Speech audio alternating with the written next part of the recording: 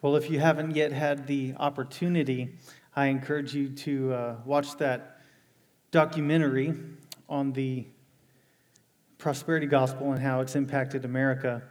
And I start with that clip today for a reason. It really centers on blessing. That clip and so much of the movie really talks about and defines and centers on the idea of blessing. And it is a tremendous idea. It's a tremendous idea in the scriptures. It's a pervasive idea in Christian culture, but it's often taken out of context. And so if you want to see a little bit more, I encourage you to watch that documentary. It's really helpful as it talks through, in some sense, what blessing means. But today we actually have we have a chance to look at it ourselves in Psalm 67. So if you have a Bible, I encourage you to turn there. It's where we'll be for the whole morning. It's only 7 verses, but there is a lot to talk about, and I'm excited to do it with you.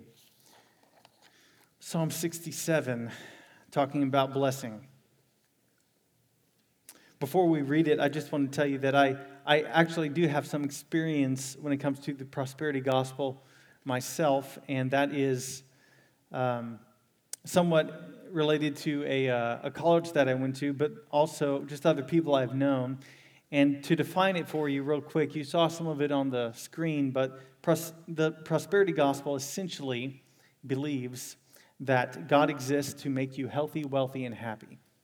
And if that's not happening in your life, it's due to some problem with you, some problem of your faith. You don't have enough faith, and that is why you are not healthy, wealthy, and happy. That's just kind of an overview of it. And that's one way to take blessing as it comes across in the scriptures. But there's other ways to take it, and we're going to do that this morning. So go ahead and turn to Psalm 67 with me, and I'll read it for us. Psalm 67. May God be gracious to us and bless us, and make his face to shine upon us, that your way may be known on earth, your saving power among all nations. Let the peoples praise you, O God. Let all the peoples praise you. Let the nations be glad and sing for joy, for you judge the peoples with equity and guide the nations upon earth. Let the peoples praise you, O God. Let all the peoples praise you. The earth has yielded its increase. God, our God, shall bless us. God shall bless us. Let all the ends of the earth fear him. So this morning, as we continue in our Psalm series, we turn to Psalm 67. Psalm 67. And as it talks about blessing, we'll actually just answer 3 questions related to a main point. And I'll go ahead and give you the gist of the passage in the main point. And the main point is this: that God blesses his people to be a blessing. That's really it. That's what this passage is talking about. That God blesses his people to be a blessing. And that may sound familiar to you. It comes from Genesis 12 when God comes to bless Abraham.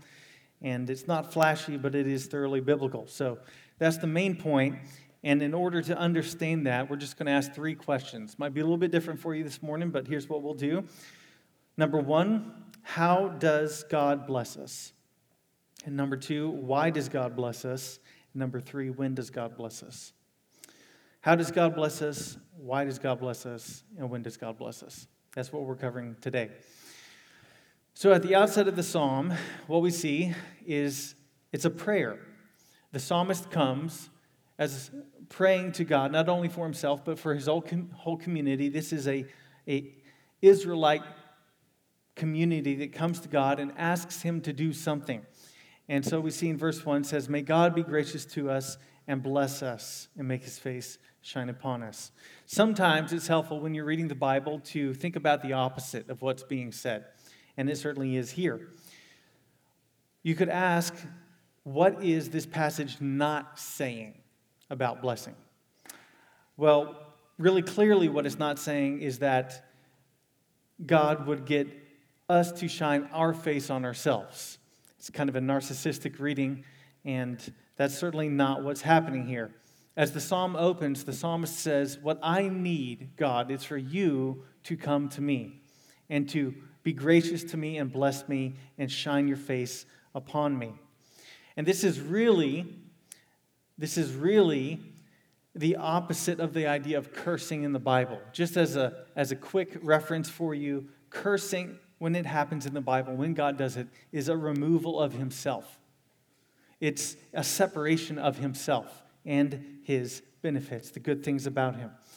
And so what we see with the psalmist as he begins is to say, what I need more than anything else is for you to be present, for you to be in my life, for you to shine your face upon me. And in Hebrew, the way that this works is in poetry is to really sharpen the idea. So it's not three separate ideas as it begins. It's really one idea. It's not God be gracious to me as a prayer. And second, God bless me. And third, God make your face shine upon me. No, what the psalmist is doing is he's using successive ideas to say, this is how much I need you. I am blessed when your face shines on me. I see your graciousness when your face shines on me. So what is that talking about? Well, it's actually a reference and a quote from Numbers 6. And you don't have this on the screen, but it is a prayer that God told Moses to tell Aaron to tell the people of Israel. Okay, so you have a little bit of transmission here going on, but God comes to speak with Moses on the mountain. And he says, I want you to tell Aaron, the priest, and his sons, the priests of my nation, to go and to tell them about who I am. And here's how you do it. Here's how you do it. In number 6, he says, the Lord bless you and keep you. The Lord make his face to shine upon you and be gracious to you. The Lord lift up his countenance upon you and give you peace. You see, what God tells Moses to tell Aaron, to tell the Israelites, his people, is that the best thing that you could ever wish for in life is that God would be with you. That's it. And there's all sorts of episodes in the Old Testament where this doesn't happen, and immediately after this episode, they go into the promised land, and God says, you disobeyed me, I'm not going with you. And what happens? All the people just crumble. They fall apart. And they say, we can't go. Why? Because you're not going with us. If you don't go with us, there's no point. And so the blessing that's involved here is a blessing that only happens when God is present. He is the blessing. He is the blessing. There's another thing that we need to pull out at this point, and that is that blessing does not necessarily mean bad things don't happen to you. Blessing does not necessarily mean that bad things don't happen to you.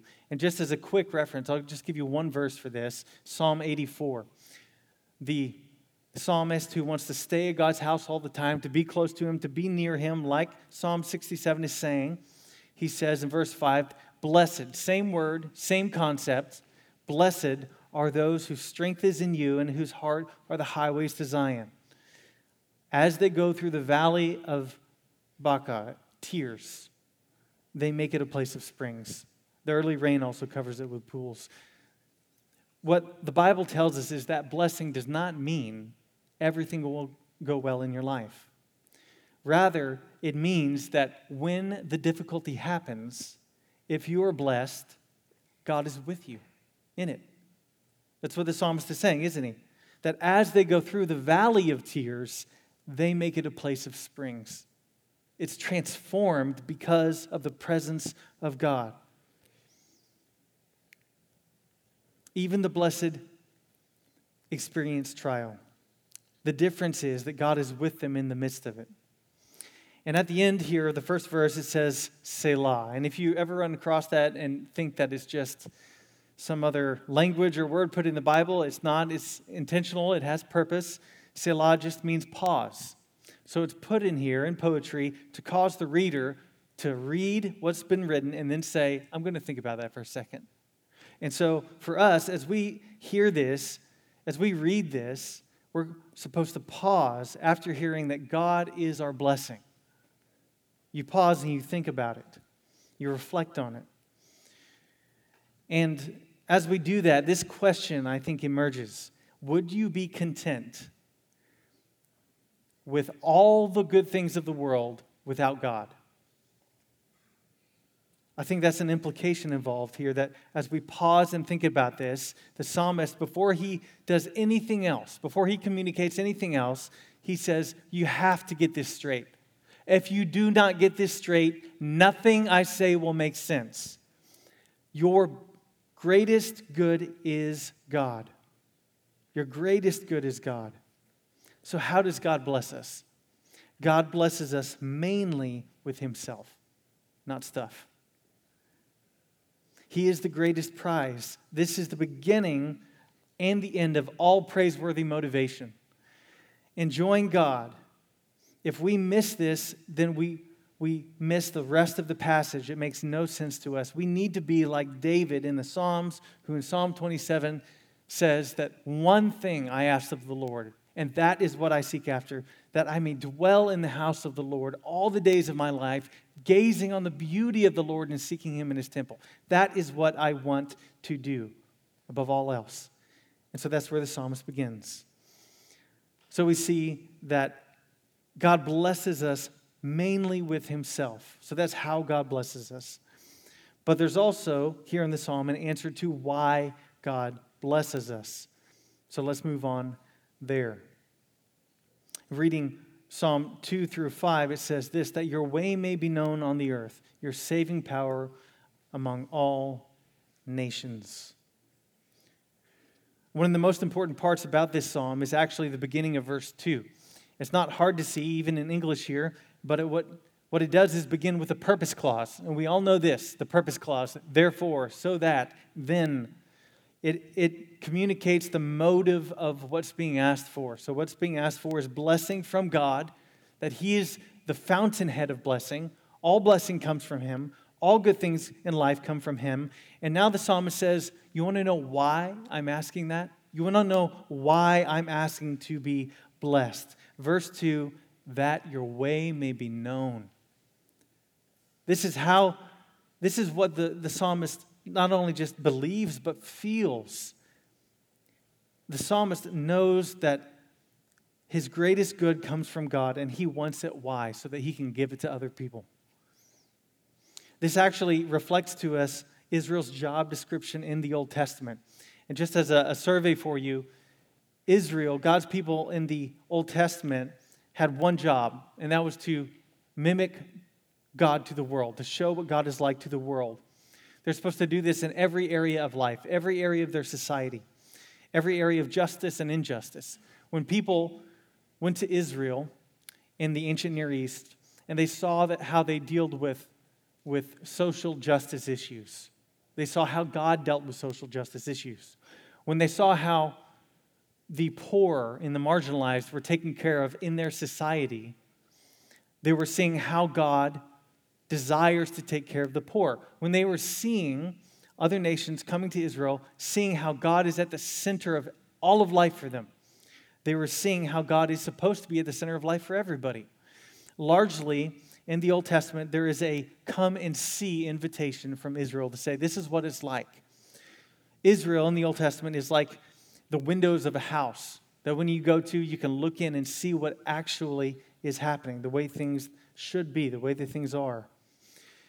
And this is actually just reflective of how God comes to Abraham, isn't it? In Genesis 12, God comes to Abraham out of all the peoples of the earth, and he says, I will make you a great nation, and I will, same language, bless you. I will bless you and make your name great so that you will be a blessing. See, Israel in the Old Testament, it may help you just Genesis all the way through the Old Testament to read it and say, what is the point here? The point is to say, this people is supposed to go to the world and say, here is what God is like. Here's what God is like. And so they say, come and see. And the same for Abraham. I will bless you. Why? So you'll be a blessing. And there's more to consider here, but I want to stop in verse 2 and point out a few things for you. As I was reading this, I pulled out three easy kind of diagnostic questions to really measure your motive or my motive for asking blessing. And this should be on the screen for you. Number one, you can write these down if you want. Kind of think about them through the week. Do you seek blessing to give it away? That's the first thing. When you're asking God about all the needs in your life, and you initially, I think everybody comes to God in prayer saying, God, help me with this, give me this, help me here, is your motive to give it away, whatever you get. Second, do you seek blessing that is non-material? This is what the psalmist does, and it's primarily through the Bible, that when people are asking for things from God, it's not necessarily stuff. It's not necessarily stuff. It is non-material. So when you pray, do your prayers involve non-material things, spiritual blessings, things that only God can do?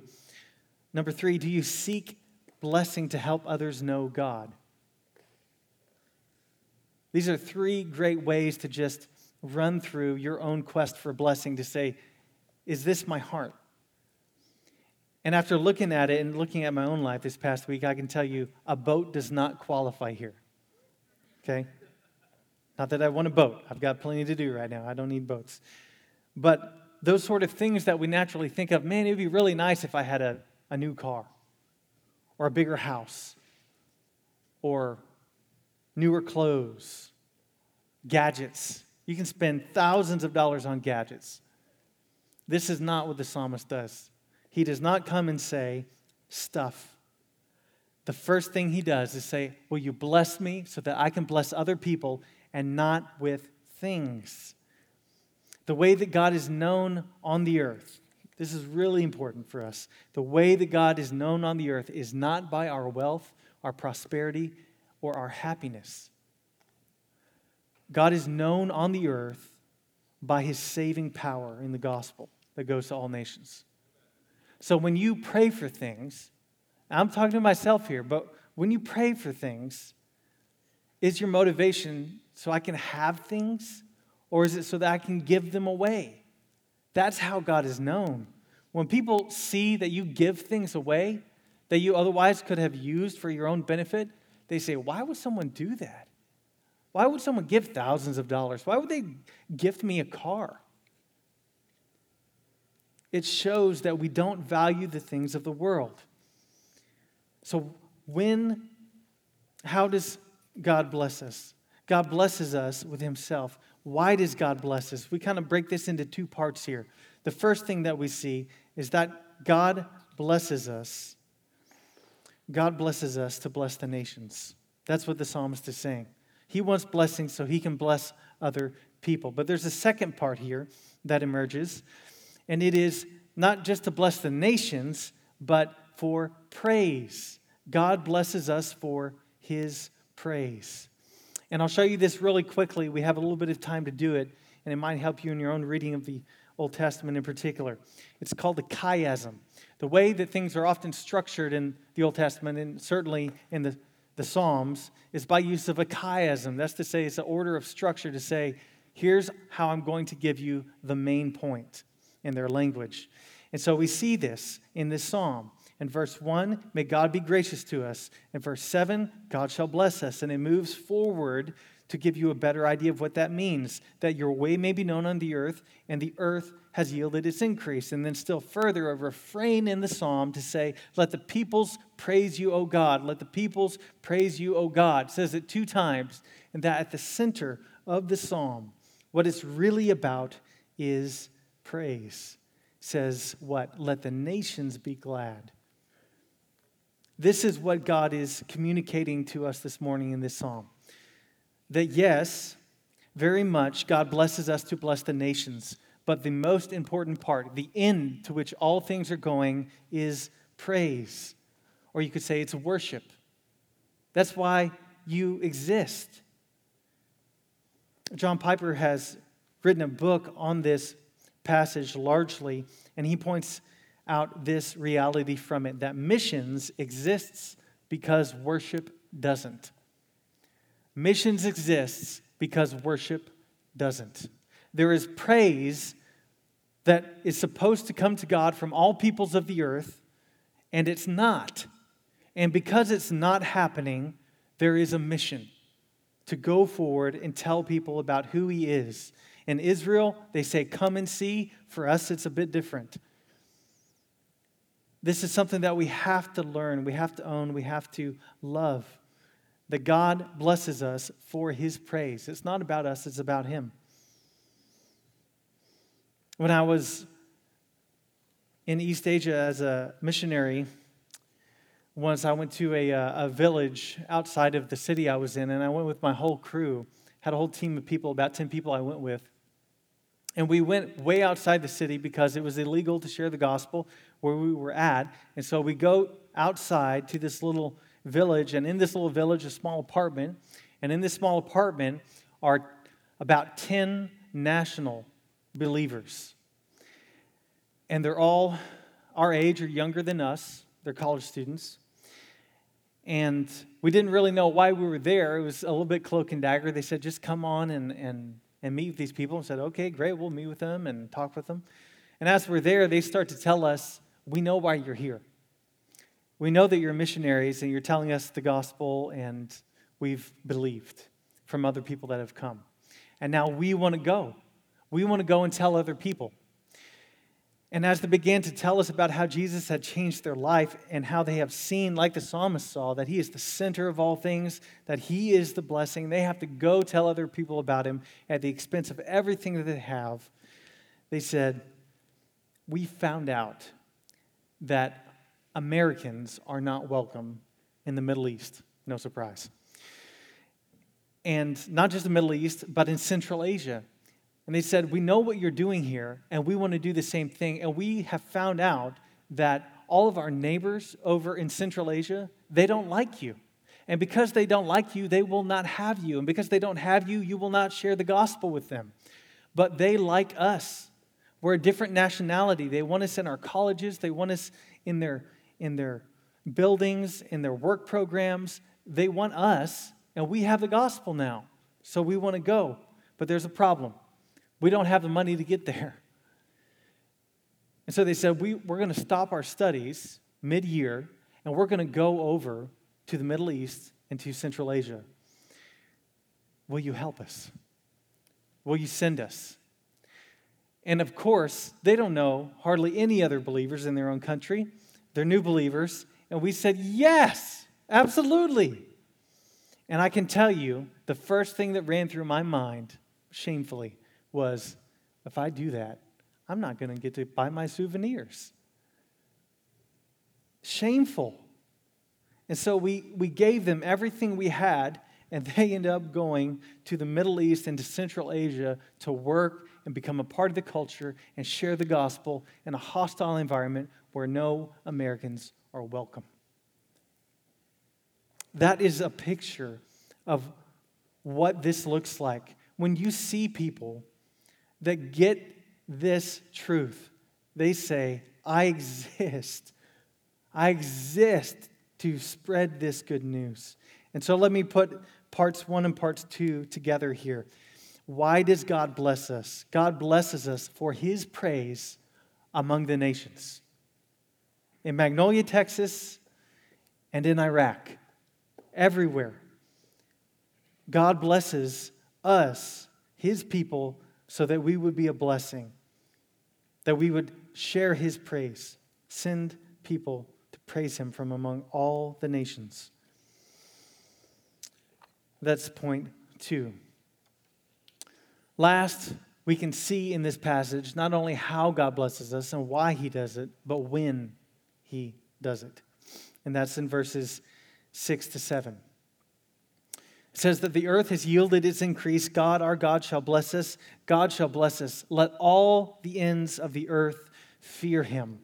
So here in this psalm, if you're anything like me, you've seen, you've tasted in a sense God's own desire to give Himself, that He's the greatest good of all things. Not only that, but He wants all peoples to know that. And then it starts talking about agriculture. The earth has yielded its increase. We have crops. Praise God. And if you're like me, you'd have to say, well, praise God. That's fantastic. Good for you guys. What does this mean? It means a couple things. Number one, that God does bless us in this world. The psalmist is not saying that you can't have good things in life. If you follow the line of thought that I just put forward, some people say this means that you have to live in a hut, that you have to drive the cheapest car possible, the one that's making noises everywhere it goes. That's not necessarily the case. There are good things to be had and enjoyed in life. And so the psalmist says, yes, the earth has yielded its increase to us. Like we have food, we have good things, this is good. But more importantly than that, by talking about the earth yielding its increase and God blessing them, the psalmist is connecting with what material things God has given them to the ultimate purpose for all things. And it really draws up the idea of cursing. You see, as the psalmist continues here at the end, he says that God shall bless us, God shall bless us. Blessing is very much the opposite of cursing. And when he talks about the earth and how in the nation now the earth is actually giving them things easily, it's yielding increase to them. What he's connecting with is Genesis 3, in that the earth was cursed under Adam and Eve. They sin, they break away from God, they say, you are not the center, and the result is a cursed earth. That the very ground is difficult to deal with. It won't cooperate easily. Or relationships are cursed. And here the psalmist says that there's a reversal going on. The curse is being undone. That yes, thorns and thistles are what the earth produces, but here in God's people, in His nation, it's not so. It's producing easily, yielding increase. And so we see here that in the psalmist's language that there is a connection to God's not only blessing, but cursing. He says that's not happening here. What's happening is the curse is being undone. But when does this happen? When does it happen? As the psalmist talks about it at the end, 2 times he says, God shall bless us. That's future tense. That's actually a little confusing because he says that God has done it, like He has blessed us. We have crops, we have produce, we're provided for, we're sustained. God has done it. Then why does He say He shall bless us? It's because the blessing He's talking about is not mainly material. Good things are good, that's fine. But He's looking forward to a day when something more significant will happen. That God's blessing will actually go to the ends of all the earth, where all nations will know and love God like He should be known and loved and praised. And so God blesses us in this world, yes, but more than that, He shall bless us. So when's the shall? Did it come? Has it come? Yes, it has come. God blesses us mainly in Christ. God's blessings come to us mainly in Christ. Years ago, when Jesus was in His earthly ministry, He took a side track, a detour, actually a necessary one. He said, I have to go here. God wants me to go here. And so He left the nation and He goes to Samaria. And then He sits down in the middle of the day in the blazing sun. And He sits with a woman at a well who is an outcast, certainly from Israel, because of her nationality, but more importantly, also somebody who's taboo in her own society. She's an outcast. Nobody wants to even spend time with her. That's why she's there at the middle of the day. And what does Jesus say to her? In John 4, He says, you worship what you do not know. We worship what we know, for salvation is from the Jews. Sounds like the Old Testament, doesn't it? Come and see. But the hour is coming and is now here when the true worshipers will worship the Father in spirit and truth, for the Father is seeking such people to worship Him. God is spirit, and those who worship Him must worship in spirit and truth. And the woman responds, I know the Messiah is coming. He who's called the Christ.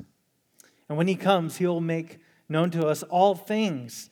And Jesus told her something. What did He say?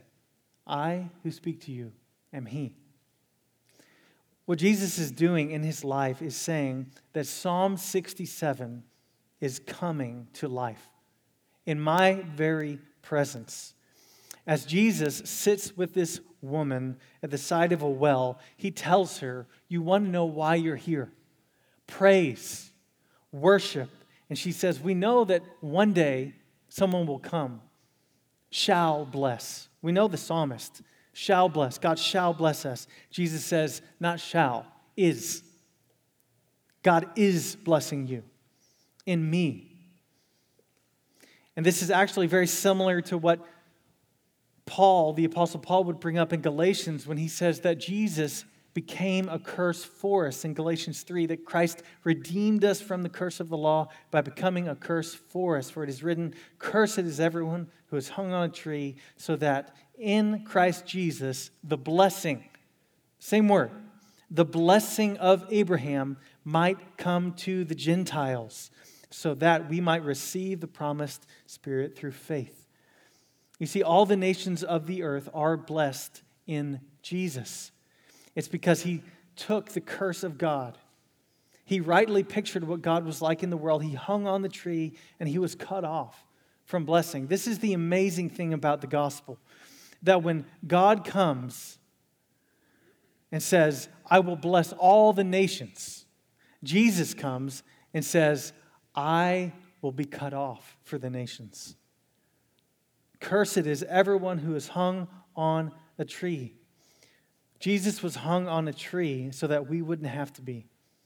Jesus was cut off from the fountain of all blessing that the psalmist enjoys and loves and speaks about here in Psalm 67. He says that center of life, the fountainhead of blessing, Jesus said, I'll be cut off from it so other people would come into it. And this is the gospel that we have. That even though we don't deserve it, God comes to us and gives us life in his Son. So when does God bless us? He blesses us in Christ. And maybe you haven't thought about that this morning. Maybe you have. But if you haven't, have you thought about it that way? That have you had God's blessing in Christ? Have you come to know and love God through Jesus? This is the only way it happens. There is a tremendous change from the Old Testament to the New Testament. In the Old Testament, we see that there is very much a come and see mentality. Come and see what God is like. In the New Testament, something changes seriously. In the New Testament, no longer is it just come and see. There's still that. But what happens? Jesus dies, rises, ascends to heaven, sends out his disciples, and in Acts 2, which we studied so long ago, they go from Jerusalem to Judea to Samaria to the ends of the earth. And the purpose of that is not come and see. There's a tremendous change in the New Testament where we have the come and see, God dwelling with man, but now we see not come and see, but go and tell. Go and tell. And this is the reality that if you're a Christian, if you're a believer here this morning, this is where you live. You live in a come and see. God is doing things in your own life. He is transforming you. He is changing you. But at the same time, it is very much a go and tell. That this message that the psalmist starts to give, this blessing of God, is not just for yourself. It's for other people. And so we have to go and we have to tell. And so we have to wonder, when's the last time that you shared the gospel with somebody? When's the last time that you attempted to share the gospel with somebody?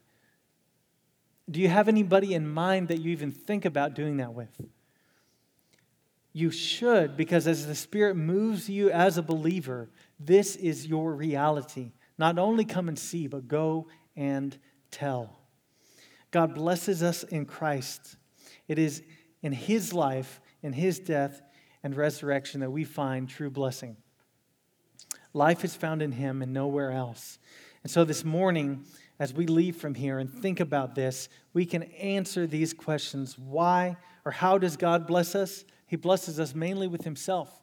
Why does God bless us? For his praise among the nations. When does God bless us? He has blessed us in his Son, in whom we have redemption and forgiveness of sins. Let's pray. God, we thank you for Psalm 67. We thank you for your desire to permeate our lives with the good news of your saving grace to all peoples, to bring them to yourself. Father, I ask that in my heart and in our hearts that you would make this reality come true, that we would be as passionate as you are about drawing people to yourself, that we would be as passionate as your Son was and is about drawing people to himself with the Samaritan woman. God, would you cause our root motivation in our life to be worship, where we consider and reevaluate, what are the things I'm asking for? What are the things that I have? Why do I have them? God, would you align our hearts with your mission for your glory? And we ask this in your name. Amen.